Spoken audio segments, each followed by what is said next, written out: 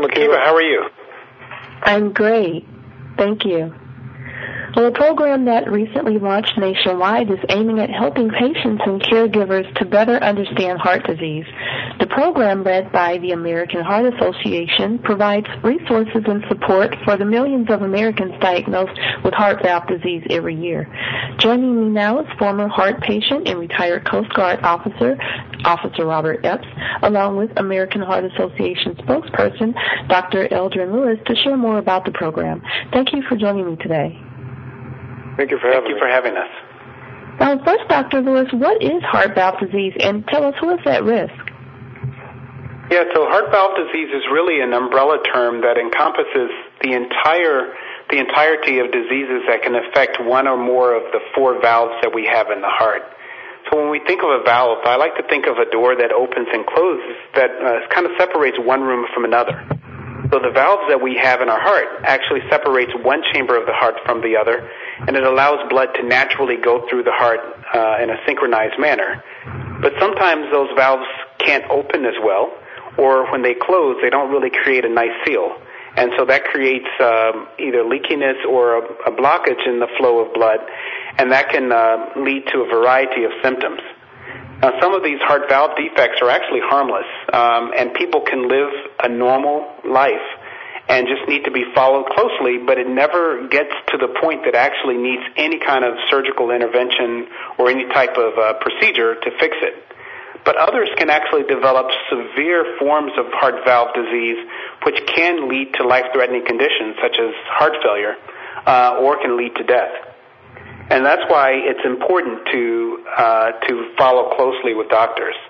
Now, in terms of people who are at risk, really anyone could be at risk. And that's what makes it challenging to just diagnose it based upon your risk factors.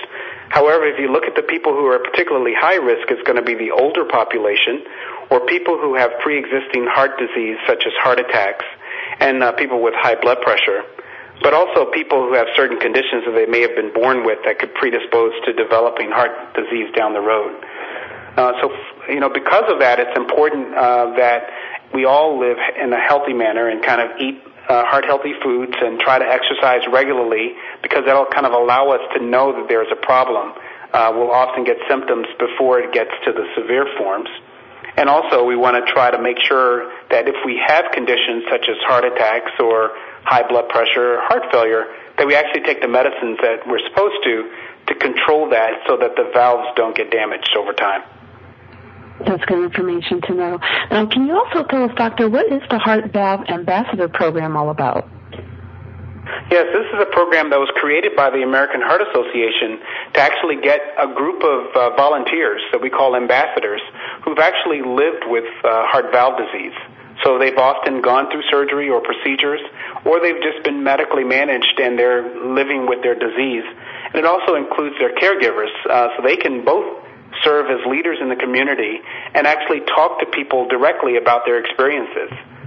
They can talk about the impact of heart valve disease on their physical health, kind of the things that they can do on a regular basis, but also a lot of their emotional and psychological needs, including some of the uncertainty about what the future holds and the social impact that their heart valve disease has.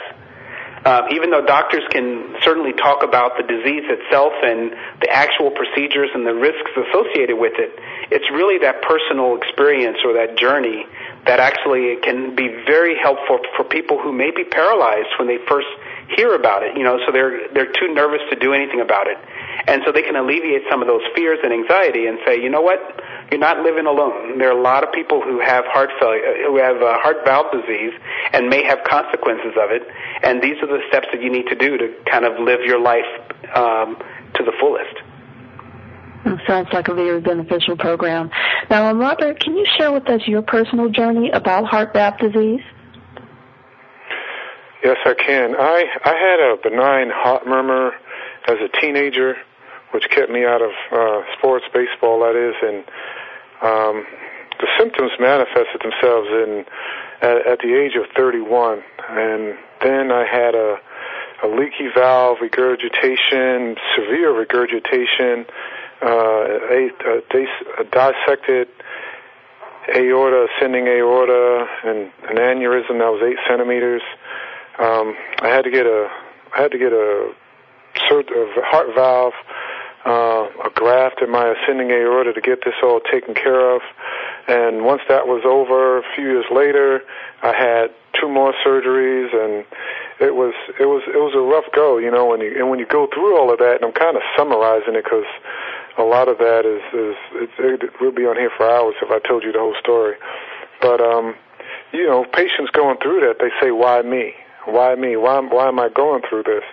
And it's just one of those things where you have to take what it is that you're going through and say, well, how can I turn this around? And what I did was I just became a heart valve ambassador and said, I'm going to reach out and start speaking publicly about it and working with the American Heart Association. Thank you for sharing that, and also thank you for becoming an ambassador to share your story with others. Now, in terms of sharing your story, what message to others would you like to give for those who are diagnosed with the disease? Well, I like to let them know that they're not alone. That's probably the most important, to let them know that they are not alone, because when I had my surgery, and it'll be 20 years ago next month, there was nothing like this around, and I really did feel alone. And I was young, but I still would like to have talked to someone who'd gone through this. But in this case, there are people that they can talk to. They can go online to heart.org/heartvalves, and there's a copious amount of information in there. There's a support network there where the rest of us ambassadors are there. They can talk with us and just kind of meet other people even around the globe who have gone through this and who connect with the site, and just get in there and talk about it to get that support that they need. Absolutely. And then lastly, Doctor, also, what would be your message to those who are diagnosed with the disease or feel that they may have a problem? Yeah, so my message would really be to seek help. You know, if you have symptoms, and these symptoms can be very slow in onset, things such as shortness of breath, tiredness, fatigue, chest pain, dizziness, fainting episodes, a variety of things.